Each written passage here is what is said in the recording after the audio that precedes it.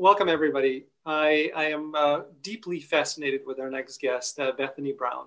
I've had the chance to see her in in Charmed. I've seen her in Flash. You've seen her in a bunch of places like 100. You're about to see her in The Astronauts. So she has a wonderful portfolio of work, and you've probably heard her voice in a lot more places than that, and seen her on your TV screens in commercials, especially if you're in Vancouver. Welcome, Bethany, to the program.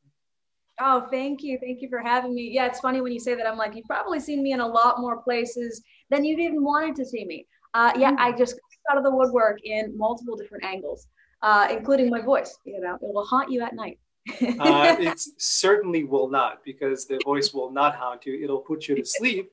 It'll inspire you to go and move around, depending on what it is that you're singing about. You are a singer. You're a musician. You've mentioned, and by the way, I'm going to post the interview right below this.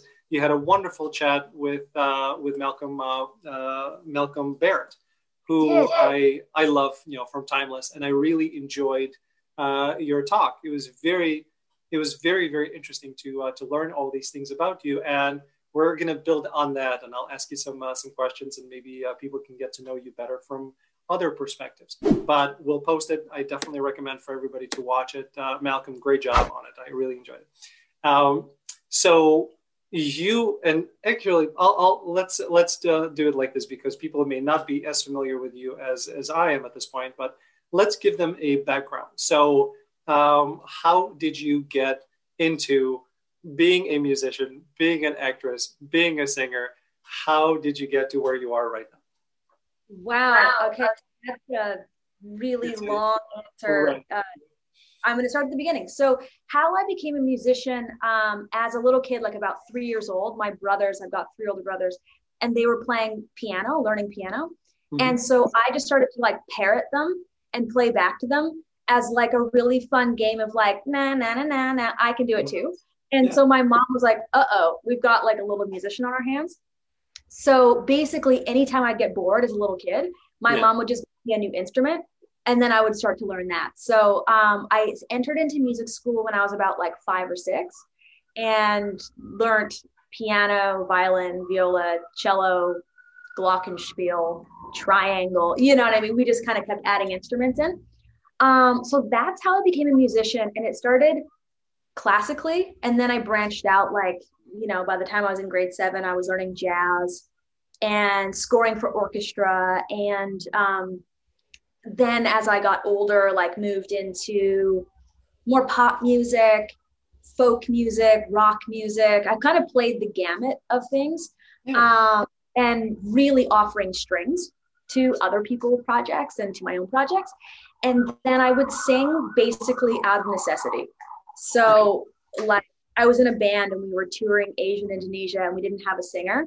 And so I was like, okay, I'll figure it out. And so that's kind of how I became a vocalist. So I'm a reluctant singer. Now I like it more because I'm better practiced at it. But in the beginning, I definitely I could have practiced more, I'll say. And how I became an actor, I transitioned from music into sports because I needed a scholarship to university. Mm-hmm. And so I focused more on sports and getting a sports scholarship. And then I was playing soccer on a beach with some friends, and they were casting a commercial. And so my friends were like, hey, should we audition for this commercial? And I was like, yeah, for sure. And so they were auditioning for like Tony's Team Tiger and like the soccer girls. And so they were like, hey, can you do some cool tricks? And I was like, yeah, I'll do like a handspring throw-in where you basically do a handspring on the ball and throw it in. And they were like, oh, cool. Can you get it like right at the camera? And so I was like, yeah, for sure. So I beamed the camera, like actually like cracked the camera and broke it, and was like, I'm sorry. I thought you meant at the camera. I really thought you meant in the camera. So I did it, but now I broke it. And then I ended up booking the commercial. So that was a win for me. Maybe not so much for the casting. They did have me back, and we're still friends to this day. But that was kind of what kicked off my acting career in terms of being paid as an actor. Yeah. Excellent. So apparently you really broke into the industry in the most literal way. I kind of smashed it. Yeah. Yeah. Yeah. Very nice. My daughter will hate that pun, but sorry, honey. That's dad's jokes right there. Okay. Very, very cool. And again, people have seen you on Hellcats as well. And I thought maybe Hellcats was your first one because it combines, violin and combines other things. But no, the L Word was your first one. And then you kind of went on from there. So that was an interesting thing. So sports, again, this is one of the things that I'm kind of incredibly fascinated by because you have an incredible variety of things that you're good at, which I want to ask you about in a minute. But how did sports kind of end?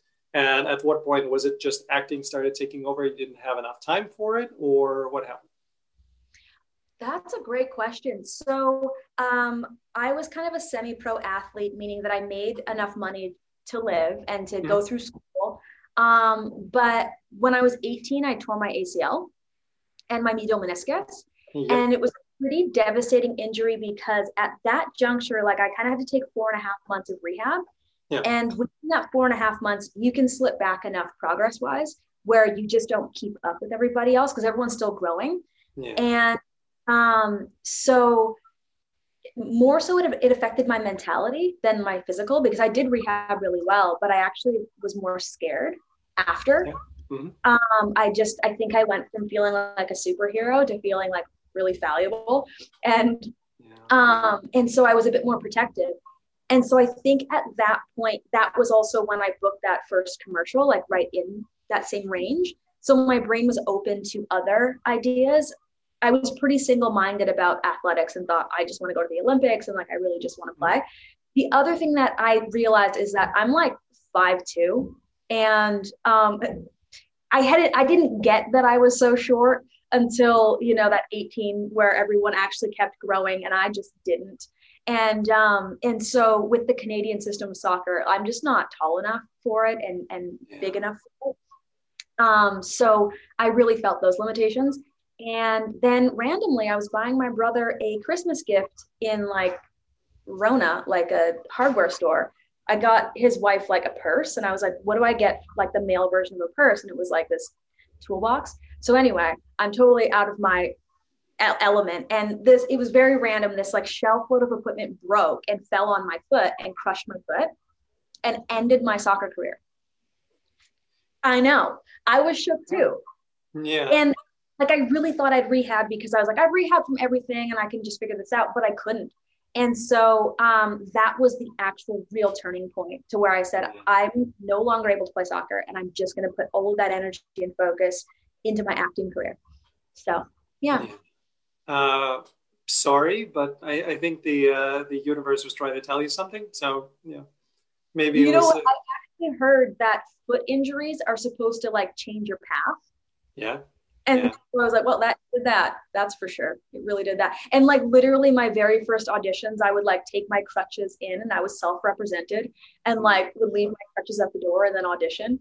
So yeah, it definitely changed my path and like launched me into this beautiful like career that I could have never imagined at that point. Yeah. And it's interesting because life is about these moments. It's about these moments that you don't necessarily expect, but that moment changes everything and it changes the trajectory and it changes where you are and who you are ultimately. So that was one of those moments for you, apparently. Absolutely. And it's funny because like my mom is like my guru. She says, all those like crazy mom things. And she's like, the biggest gift is to surrender to the moment. Yeah. And that was kind of, for me, she kind of gave me that. And it was difficult because I had a full identity constructed around being an athlete and then didn't know who I was and was like, okay, I just need to surrender to whatever this is and let it build itself. And I'm so thankful that I was given that little hint of like the surrender is what actually turns the trajectory. Yeah. Because the surrender means that, we're kind of saying, fine, I don't know exactly where this is going and universe lead me. And whether, some people believe in God like I do, some people do not, and they believe in other things. So whatever it is, we just basically let go. And then the ultimate knowledge is what guides us. And it's a hard thing to do. It's all of the identities that we build up, all of the ways that we think we understand. And then things happen that change our perspective. I've been going through that in my life many times, including, right now, and getting to that point where you have to say, okay, well, let's see. And I'll just stop kind of driving the bus and see where it goes from here. It's a very interesting dynamic of how do you still feel creative? How do you still feel like you want to accomplish certain things and yet let go and allow more to come in? It's that pushing versus allowing. It's a very fine balance that we all have to work through. So yeah. Interesting. So many people ask me, how have you done so many things? And how did you know that, like, let's say, for example, I played a detective and was training kind of 2 years before to change my physique, because you can see I'm kind of like a noodle. And the detective that I played was more like a bulldog. And when I played soccer, that was the physique that I more so carried myself, which was a bit more muscle mass. And people would go, how did you know that that would serve this and that was coming? And I was like, oh, I didn't know. But I just find that I'm a very good listener, like taking in whatever signs are or whatever the impulse might be, and not assuming that I know what's coming or I know what's best. Being open to dialogue and, rolling with the waves that come. And I know that's like so spiritual, like woo-woo stuff, but that's it. I didn't know any of this. I didn't know that I'd injure my foot. I didn't know that I'd become an actor. I didn't have a dream when I was a child of becoming an actor. Yeah. My dream was to be a musician and an athlete. And then I found acting because it literally was like the thing that brought those things together. Yeah, because you can play a musician, or you can use music in acting. You can be an athlete in your scenes. You can, for me, acting, and I think for you as well, it's the ability to live multiple lifetimes in one. And it's really what it is, and kind of try things on and discover yourself in it. And when I was younger, I quit acting for a while because I was so focused on finding myself and being true to myself, that when I would read a script and then a teacher would say, well, you have to be that character, I said, no, I don't want to be anybody else. I want to be me. And then over time, the discovery came of acting is not about being anyone else. Acting is about being you and discovering aspects of you with another person's circumstance. Mm-hmm. Yeah, I think that's such a beautiful, because I don't like the idea of loss of self. And I do find that a lot of newer actors are truly trying to play something else. And I'm like, oh, that's a very like idea heady version of being human. Yep. And you're your most valuable resource, and let the script put you in very adverse circumstances. And like, say, for example, the character on The Astronauts, she's about 15% of me. Mm-hmm. And I just augment that 15% into a fullness of character, and adventure in it, and then butt up against some of her own limitations that for me are very frustrating. Like, she's not as emotionally mature as I am, or nuanced, or emotional in general. She's very intellectual. And I'm like, oh, you're missing so much of life. There's this richness with being passionate, and this damage to some of the relationships around her because she doesn't have access to those same depth of emotions, or doesn't feel safe in those emotions. And so it's funny coming home and feeling so frustrated with the character, going, you're jeopardizing these people, like the relationships with people you love, and you have no idea. Yeah. So right? How do you, again, it's nice that you're very aware of, okay, these are the aspects of me that I'm bringing to this particular character, and you separate yourself from it. So do you find that it's easy to kind of let go that frustration of saying, you are missing, and then, okay, I'm back to Bethany, I'm me, I am not missing anything, I know who I am. Does that process take a while, or are you able to kind of snap in and out quickly? I'm getting faster, like bouncing in and out. Yeah. But initially, there were some movies along the way that were so difficult that they kind of stuck with me for weeks to almost a month after. Yeah. And it would be imagined circumstances like the loss of a best friend and the guilt of feeling like I should have done something or known something. And then going, okay, so I don't have that best friend. Bethany that doesn't even know that person doesn't exist, but I'm still grieving the loss of that person. And being very thankful to the people around me who are my friends and my loved ones for giving me the space to grieve imagined circumstances. Yep. But now it depends. So if a character is really close to me, let's say, for example, it's like 85% of me, which is kind of Ruby on Charmed. She's the closest thing I've ever played to myself. That I can bounce in and out of really quickly because it's so similar. Mm-hmm. But with the character on the Astronauts, I need about a day to really unravel and loosen back up into being myself and accessing kind of what I have access to versus her interests are so narrow and her focus is so narrow and she's so cerebral that I find for at least a day after I'm still kind of in that place and I feel a bit frustrated with how limiting that can feel for me personally. But she's also super cool and like a badass and so heroic that there's this other thing of like, I wish I was more like that in certain circumstances for sure. So what do you do? What's your process for snapping back into you? I have mine. I want to know what yours is. Okay. Really good question, because I think this is not talked about enough for people when they do approach really difficult characters. For me, it's a crazy amount of self-care, like bubble baths. It could be going for a massage. It could be going for like a long walk or a hike. And I kind of have a list of like Bethany hobbies, things that Bethany loves and enjoys. And it's how I sort of reorient back into Bethany and Bethany's balance. Especially say, for example, when I played the detective character, we were dealing with such harsh content and late nights, including late shoot nights, that I was so far off of my own rhythm and my own, like what I would normally think about, that getting back into like my actual like rhythm of how I would approach a day was really, really, really helpful. Yeah. What's your process though?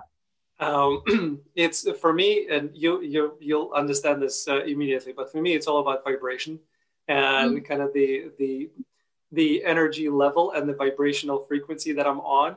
So if I'm playing a character who's, and for whatever reason, even though I'm this goofy, uncle, I'm the give me a sitcom or give me a Hallmark movie and I'll just live there. And that's me. But people like to give me dramatic roles because they think of, well, he looks friendly, but he looks like somebody who can kill you at the end. So I get those a lot. So playing weird kind of characters where I have to get into the darkness of it. It's vibrationally speaking, the way that I get to myself is musicals. So I love musicals, and it's my rhythm, and it's the old musicals. Think Ginger Rogers, think Fred Astaire. That's. I was thinking Andrew Lloyd Webber, and you're like, no, we're gonna go classic. Old things, black and white.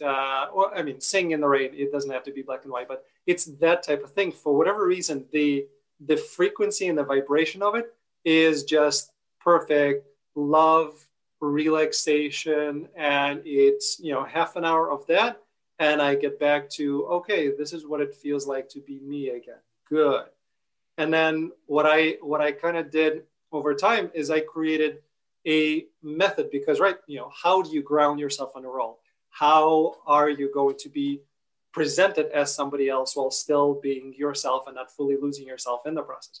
So I created my own methodology, which, I'll put a link below if people care, but very quickly, basically it's when I approach a role, it's, for you, it's like, 15% of me or 85% of me. For me, it's the alternate reality version of me. But I go, this is the root that I am and the tree that I am. And then I go into that root, into a time in the past. And I think, okay, what could have happened? Which moment? I know it happened like this, but which moment could have been different that would have led me into that version of alternate reality me? So if I'm playing somebody in the military, okay, good. Okay, so when I was 14, I was dating a girl. Her dad was in the military. So if I continued dating that girl, I would have stayed back there. I would have gone into the military and I would have grown up here.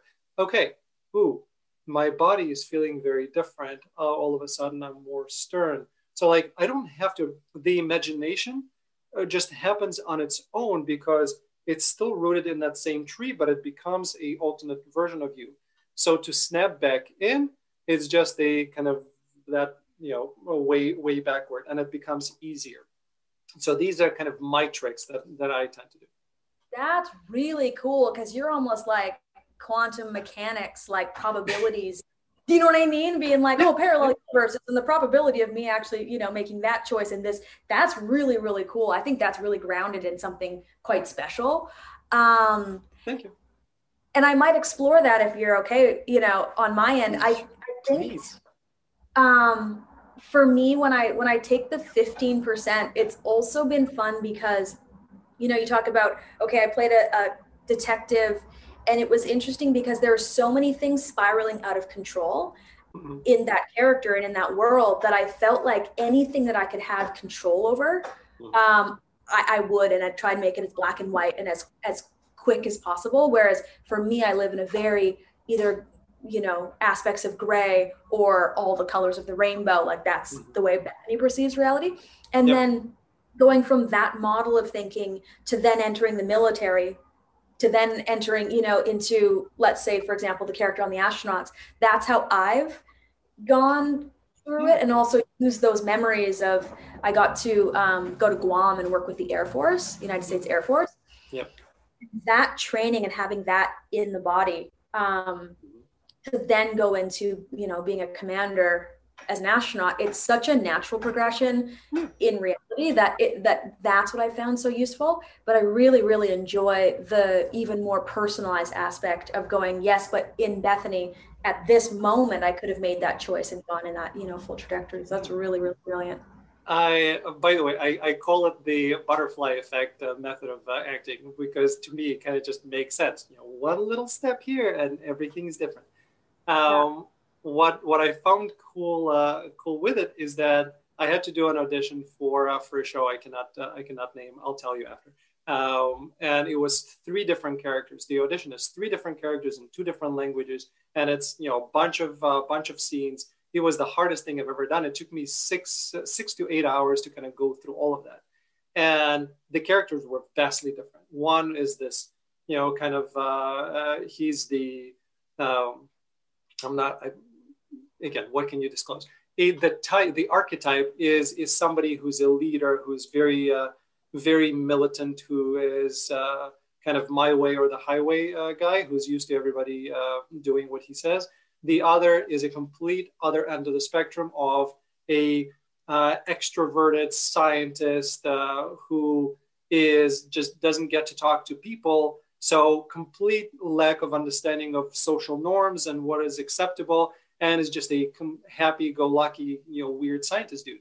And then there's another character. So like 3 completely separate characters, and you have to do them in 2 different languages, and you have to do multiple scenes, and you have to remember all the lines. You have to get into all that. I'm like, how in the world can I do all of this? And I went back to my method, and I said, okay, all right, we're going here. Good, I'm done with that guy. I'm going back. Okay, this is the scientist. When could I have done science? Oh, I remember as a kid, I loved pi. And for me, I still think that there is a pattern in pi. It's not one pattern, by the way. It's multiple patterns that you kind of built in. So I've done that many times over my lifetime. So I'm like, okay, so at one point I did solve pi. Then the military and the Secret Service took me in and said, okay, we can't have you disclose these secrets. You're going to be working for us now. And that became that guy that is this goofy, doesn't understand social norms because he grew up basically in the basement of a CIA office. So that's how I developed that guy. And then another one. And when I cut everything and I sent it over and I was looking at him like, one character, different character, different character. Okay, that worked. I don't know if they're going to like it. I have no idea if they're going to do anything with it. But from the work perspective, it worked. And I was very happy with it. Yeah, and I think that's that result of, we don't know what is going to work. And in terms of casting, it's complicated and complex because it's like, it's like an orchestra of instruments. You can't have everybody playing the same instrument, or looking the exact same way, or coming, across, or having, difference in tone, when we talk about frequency. So yeah, we just have to put in the work and do the craft and love it passionately, and then hope for the best. Right. And just enjoy the whole fact that we got a chance to do it, because that's the only thing we have control over. Everything else we have no control over. Totally. What happens after we submit? Zero control. which, right? Yeah. Slate clean and start fresh. And yeah. Surrender, right? Going back to surrender. You know, if it's meant to be, it will. If not, then, you know, something else will. What drives you? Because again, for somebody who is this diverse and somebody who is so in touch with who she is, somebody who is open and does different things and enjoys doing different things, what is it that drives you as a person right now? That's a really interesting question. So I think there's been two starkly different driving forces. Mm-hmm. Initially, it was love, and it was like love of exploration, like playing musical instruments and learning musical instruments felt like an adventure of mm-hmm. learning a new voice, a new way to communicate. Yeah. And when I was really little, I didn't have very many friends because I didn't love the topics that kids were talking about, and I loved math. And, so it was like I was kind of limited, but when I would play through an instrument, I could play multiple different emotions, and people really felt like they could engage with me, and I felt like I could engage with them. Yeah. So it was truly about love and connection, trying to connect with people. And then as I got older and things became professional really young and really early, fear was the driver and the motivating force. And it was fear of failure and fear of truly being on a very massive stage. And I used to do this thing where I would be like playing at a festival, and it would be this harsh adjudication, and I'd always be trying to perform at the top of my ability. And something would happen where I go, oh, I don't even know how to play violin. Like everything would just like drop from my mind. So there was this massive motivating fear of like, just fake it. And hopefully like nobody none the wiser. And that drove me for a really, really, really long time. Actually, maybe up until about a year ago or 2 years ago when I felt really exhausted. And I find fear is quite an exhausting, depleting motivator. Yeah. And so I've done this like gentle transition back into love and into connection. And so now today it truly is about love and love of self, absolutely, and love of other and love of process. Like not result, not the end part, but really being in the middle of it and allowing it to get messy and knowing that we're all learning, and then we're going to surrender, and then we're going to get the whole turning point. And so that's my practice right now. And so what motivates me or what's the drive today? It's love. I think that's a better choice. It's a process, right? So if you didn't go through fear, you might not have realized how important going back to love is, which, by the way, may be the name of the segment of Back to Love. I like this episode, Back to Love. So because you're a musician, because you're an actress, because you are more than those two other things, because you have a life outside of it. We didn't even mention all the languages that you speak. By the way, you speak Japanese, you speak French. A very small amount, like a terribly small amount, but I make people laugh. Exactly. Like when I'm in Japan, people are continuously laughing because I might speak at the level of like a 3-year-old. So I always try and pump the brakes on like how many languages I can speak. Yes, I can get by, but with a lot of assistance from wonderful people who actually speak the language and treacherous walk alongside me speaking the language. But thank you. Yes, I love language. It would seem, because I think you're all about connection. You're all about being open and connected, and that's why you love acting, because it fosters that that aspect of you. So back to my long-winded question of, if people ask you who you are, and it's that standard question of you having to introduce yourself, who do you introduce yourself as? Who do I introduce myself as? I think I used to attach myself to a certain identity, and it was about that routine. Like it was, oh, I'm Bethany the athlete. And I really had like hyper compartmentalized, like I hated when somebody would bring up that I played violin when I was on the soccer field, because I felt like it made me vulnerable. And that was the last thing I wanted to be on a soccer field.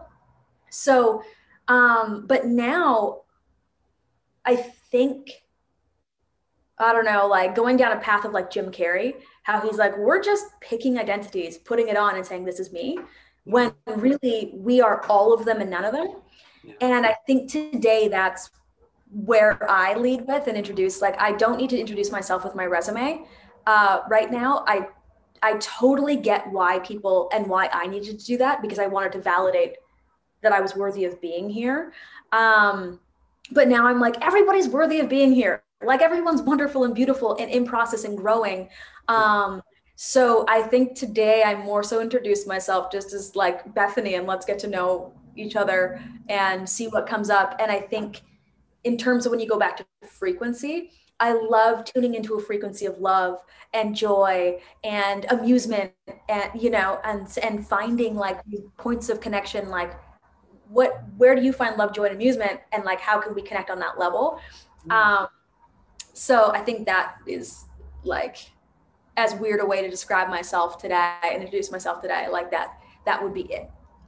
I like that too. And again, it talks about your growth, and it talks about your level of understanding of self, to know that that's where you are, because people put on that identity and it's so easy, you know, to introduce yourself as this is my job, but that's not exactly who you are, even if it is a, you know, wide expression of your identity. It's just, there's a lot more. So I like asking these questions because it shows me where kind of people are in their thinking and in their, sounds horrible, but in their development. Yeah. Because that's kind of the reality of that. One of the most beautiful things that I've heard you mention during the interview with Malcolm was when you climbed, Mount Fiji during the night. It was cold. It was very, very difficult, just so you can watch the sunrise in the morning. And it was the most incredible thing ever. Again, people, please watch the interview. That particular part is at the very end. So if even for that, it's worth to watch. But that, again, told me so much about who you are and the type of person that you are.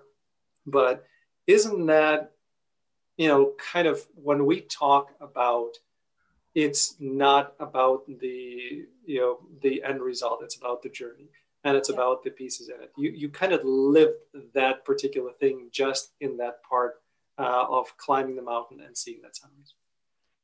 Yeah, I think that as an analogy for life gets difficult. And at certain points, it gets really dark and really treacherous, and you don't know your footing.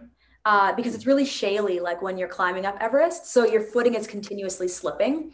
And then there's these little points, where you like take your stick and you get it branded with like every level. And that's like, how high you're going, like the meters of elevation. Yeah. And I loved that process because, there are these people along the way who are going to support you in your journey and encourage you to kind of keep going. And I think going back to that surrender piece of like surrendering just to the process, like that is how life goes. Yeah, we take our first steps and maybe it's exciting and we're all really excited, like in it together. And then it gets really hard and it's like, I feel really alone and in the dark. And why did I even choose this path? And it's cold and it's miserable. And then, you get to the top and you have a beautiful bowl of udon and watch the sunrise, and it's breathtaking and it's undescribable. And it's truly one of the most beautiful things you've ever seen. And then you hike back down, and then you do it again, maybe somewhere else or in a different kind of journey. And that's truly what it's been like with music is, no, it's not always been easy. At certain points it was terrible. And I questioned why I was doing it. And it was painful. And I mean, physically painful. And there was a lot of pressure.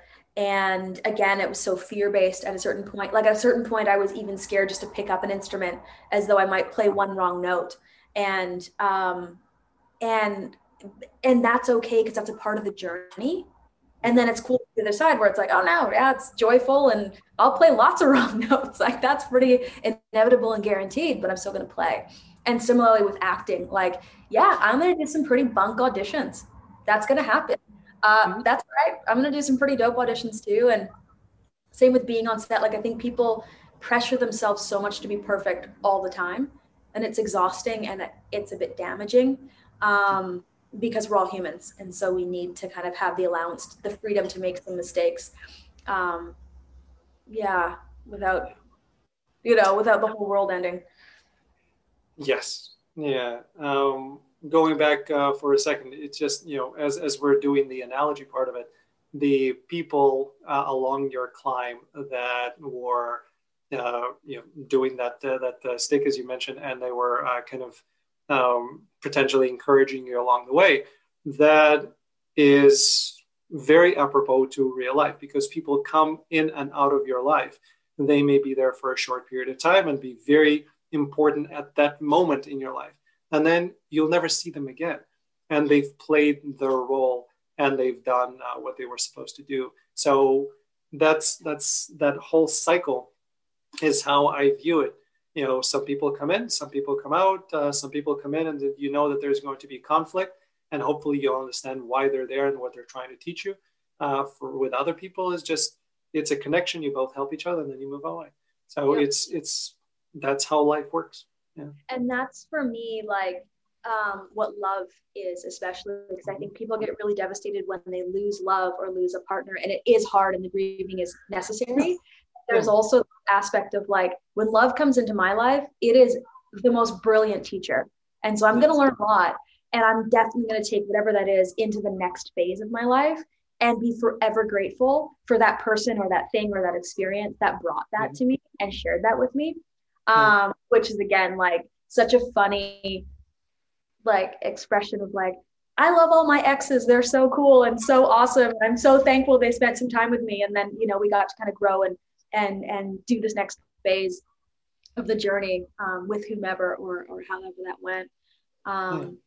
Yeah. Do you see yourself again, being the type of person that that loves to travel, that loves to be in different projects, that goes around and surrenders to different things, and being that open, does that help with your relationships? Does that hinder your ability to be in a long-term relationship? What have you found? A bit of both. So it just depends on the combination of people. So at certain times, I think it can make people uncomfortable with me being so open and so able to travel and move around and make friends and have really meaningful, valuable connection with people. And I understand in terms of it can evoke fear in certain people. But that said, I've also found in terms of my partner right now, who's amazing and wonderful and totally understands, and there is much more flexibility. But that said, I'm pretty like boringly traditional. I know, like I wish I was cooler with my relationship, but I'm like, yeah, no, it's pretty old school, by the book, and like just like to come home and take my adventure boots off and cook some dinner and chat about the day and maybe watch Netflix and cuddle, and so that's like, in terms of actually falling into the rhythm of a relationship, I think I do really well with that kind of touch point and anchor, but then also being allowed to have the freedom to still explore the world, and we have to build our boundaries and our parameters of how are we going to work as a team, and I'm pretty open to that. I'll push back on the boring part, because I think first of all, it's not boring. It's a comfort level that is necessary, especially for somebody who has a lot of changes in her life like you do. Having that part is a balancing part of it, so it allows you to kind of settle in. It also has to do with your upbringing and your family and your experiences as a child, which again I know a little bit about, and they're not necessarily for this conversation, but I think all of that just makes sense and probably helps, as opposed to being the non-boring, and then you're all over the place and you may not find that anchor that you are looking for. Yeah. No, I think you're totally right in terms of, I think it's that balance, like that yin yang balance of I absolutely adventurous in my job and in my, self-discovery, but then really loving that routinized kind of something to look forward to and, a rhythm to fall into someone else. Yeah. Very cool. You're on social media, you're doing all these different things. People know quite a bit about you. Is there something that people do not know about you that you're willing to share? Oh, that's a tough one. Nothing jumps into my mind that people don't know about me because I'm pretty open and open with being in process in terms of in discovering things. Let me think. While you're thinking, I'll give you one example that kind of was very cool for me. Is I was speaking to an actor who people associate with certain roles that he was in all the time, and then I asked that question. He's like, "Yeah, I have an olive oil kind of business that we're running in the backyard," and he showed a whole bunch of olive trees, and they're doing that. I'm like, this is so cool. I would never have known about it. That's why I keep asking that question, because you just never know what people are doing.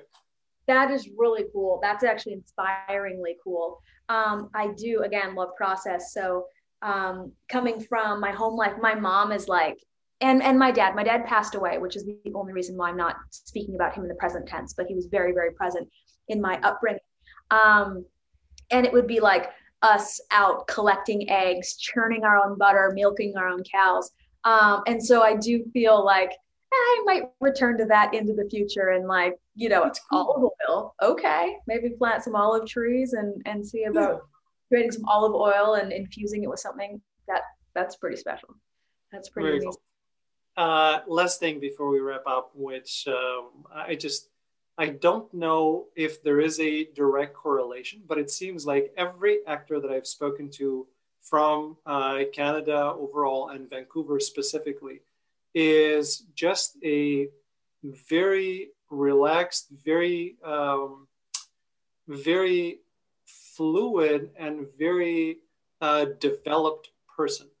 I don't know if it's a Canadian thing. I don't know if it's a Vancouver thing. It's just it's a different energy, and everybody is just incredibly fascinating. And I truly enjoy speaking to Vancouver actors specifically. Oh, that's amazing. You know what I think? Again, somebody else may have a totally different perspective, but I think it might be that we're all job actors, where there's a lot of work in Vancouver, and we've often trained a lot together, and we're continuously trying to get better at craft. And so I think the goal is a little bit different. So the goal is we're going to work on a lot of different shows and probably play a lot of different characters.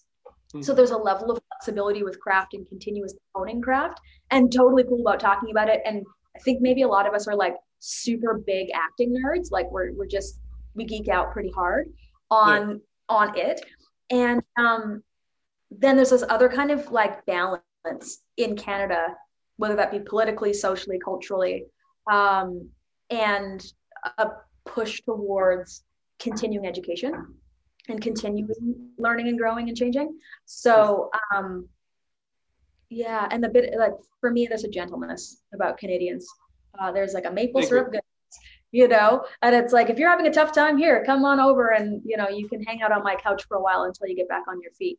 I've had that happen. Like when I got off tour, my best friend was like, hey, why don't you come house sit for me? And I'm going away. And, I know you need a little bit of time to kind of sort yourself out and get back into Canadian way of living. And I was like, that's so cool. My friends are awesome. And I try and be awesome to my friends too. And, I think Vancouver, the more I talk to people, and, the more I'm kind of, again, all vibrationally speaking, right?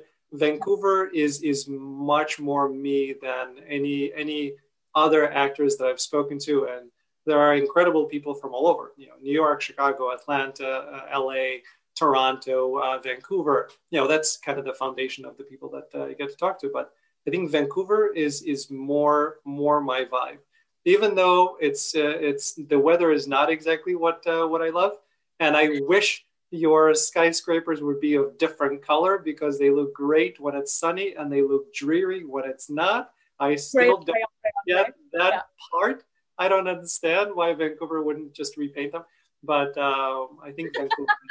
That's a good note. We should put that forward. Absolutely, because it is a gorgeous, gorgeous city. But you do have rain. One of the reasons why it's so large is because of the rain. But you know, your city looks dreary and gray when it's like that outside, and it doesn't have to be. It could be, you know, a lot prettier. So that's my suggestion to anybody who's listening. Have colorful personalities to penetrate the grayness of our city and like the dreariness of our weather, because that's actually an interesting thing when other actors move to Canada or to Vancouver specifically. Sometimes they have a difficult time like catching the vibe and be like, how are you guys also like chill and happy when it's terrible outside? And I'm like, oh, because it's adventure time, and like, you know, or we have like full rain suits that we put on and then we go for a bike ride. So yeah, I wonder if that actually starts to chip away at the rough edges of the personality to make us, you know, soft, gooey, and goopy. Love bunnies. My cat's come to join our interview. I don't know if you can see him. Yeah, I can see him. He's very, very cool. There he is. Oh, very, very pretty. Love it. And kind of camouflaging in that chair. That's cool. Yeah, I bought him more so be a throw pillow, but he just took over the whole house. That's nice. Hello. Oh, look at those eyes. So pretty. Okay. Well, Bethany, you're amazing. Thank you so much for coming on. Best of luck with everything. I'm looking forward to watching Astronauts. It looks really cool. So, by the way, my wife is a huge fan of the Good Doctor. So I know we didn't get a chance to speak about that, but you know, you were on a Good Doctor, so she saw you there. You know, maybe next time when you jump over, we'll talk more specifically about the project. But I just found you fascinating, and I want to talk to you about life in general more than just, you know, projects. So cool. Thank you. This is lovely.